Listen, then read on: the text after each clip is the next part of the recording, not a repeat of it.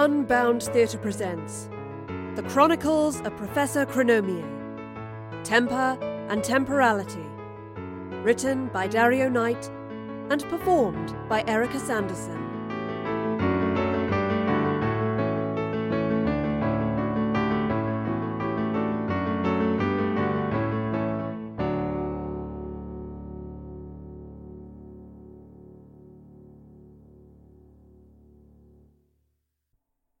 Chapter 2.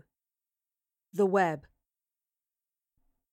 The uneasy stillness inside the dark chamber ended with the hum of a sliding door, which cast a stark light across the interior from the corridor beyond.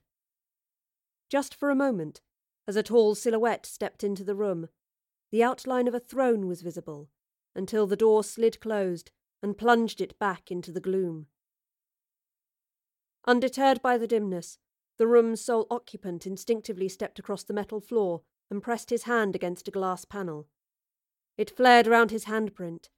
Then, with a chime of recognition, a steady hum rose around him. The single circular wall of the chamber began to glow.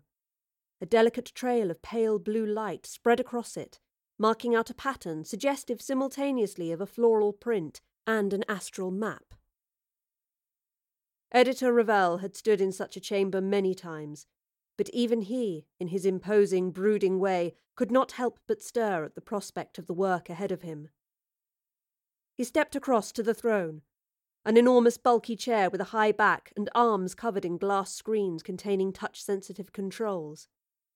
It stood not far from the wall, the sole furnishing of the cylindrical room. At the centre of the chamber was a sunken level of floor, a foot deeper than the walkway surrounding it. Ravel calmly took from his pocket a large glass coin. It was rounded at the edges, and within it seemed to stir a web of energy, tendrils of purple matter winding and turning inside a sealed glass petri dish. He looked into the coin with a satisfied smirk, then held it out over the seat of the throne. Immediately the walls of the chamber began to change colour, the light blue pattern becoming darker until it matched the contents of the glass disc. "Dataform identified," hummed a soothing voice that filled the room and made the walls flare. The disc levitated out of Ravel's hand and rose until it hung in the air just above the throne, turning slowly and catching the light of the walls. The voice rose again. "Connection established." "Good girl," Ravel replied. He looked down at the sleeves of his dark crimson tunic and popped the cuffs, allowing him to pull them back and expose his bare wrists. He made sure the rolled sleeves were arranged neatly on his forearms, then breathed slowly and stood before the throne. The glass disc hovered at eye level. He looked into it for a moment, watching as the purple mass inside grew and reached for the edges of the container. "All encryptions bypassed," the voice informed him. "Total access achieved." "A clean job. One of my best," he said in a low, satisfied voice. His eyes narrowed at the florid organism expanding to fill the coin, which began to turn faster. Then his voice was heard again, only now it was a recording. "My dear Jane," it purred. "what a pleasure it would be if the circumstances weren't so terminal." Ravel did not react. He liked hearing himself, but would not show it. The moments before the dataform began its work were always captured as part of the download. He'd prepared his words for the simple pleasure of listening to them back when he returned to base. "I've something I must do before the opportunity passes," the recording continued. "Don't fear. It won't harm you. It will take all of a second." Ravel lowered himself into the throne. And then a new voice broke from the dataform, one that had not been heard in the unassuming room in which he had set to work mere hours ago. "I deny you," it warned, racked with pain but fierce and determined. "I know I must not, but I shall never allow you to pass unhindered into my... No. The woman's defiant protestations faded, and Ravel smiled. Most subjects were barren of the mental wherewithal to register new thoughts on the dataform. This one had been a prize indeed. The glass coin span ever faster, until the purple energy within resembled a sphere of light burning above Ravel's head.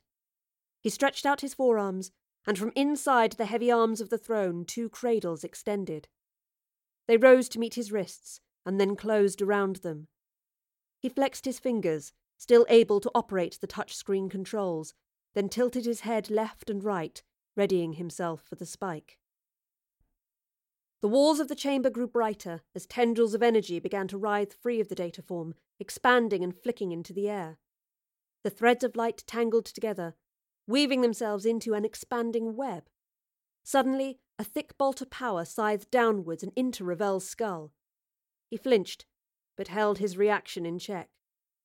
Nobody was watching him, but he would not betray his calm exterior. Editor Ravel established. The computer confirmed. Access granted. Loading interchange interface. The dataform crackled and more bolts of energy erupted, this time racing through the air to the middle of the chamber above the sunken deck. They stopped in the dead centre of the room, and a golden orb began to form around them. Inside there were moving images, people and places, scenes and situations. They swam across the orb's surface before sinking into it as a new fragment emerged. Ravel shifted ever so slightly, the faintest trace of apprehension crossing his brow. He'd done this countless times, but this felt different, larger, more complex, full of greater potential. This would be the making of him. He smirked. "Begin the partition," he ordered. "Extrapolate the divergence." The globe, having expanded to be as wide as the sunken section of deck, started to transform. It was no longer smooth.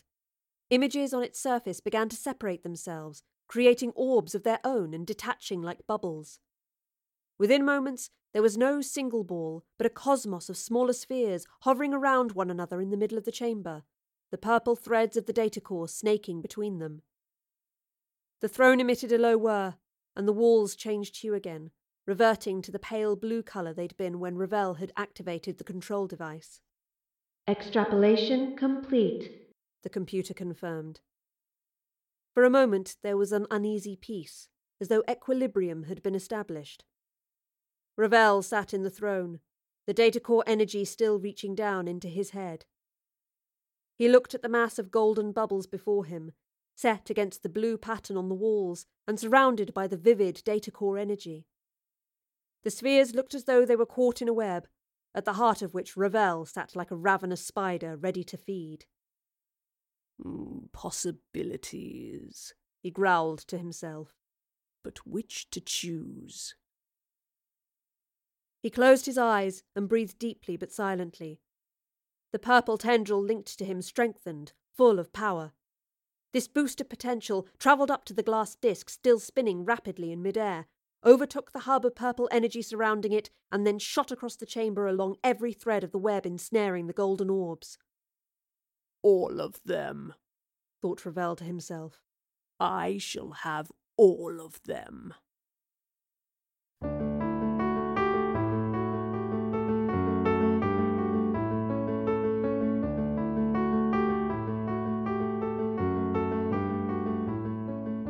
The Chronicles of Professor Chronomier, Temper and Temporality, an Unbound theatre production, written by Dario Knight and performed by Erica Sanderson, with music by Kevin MacLeod.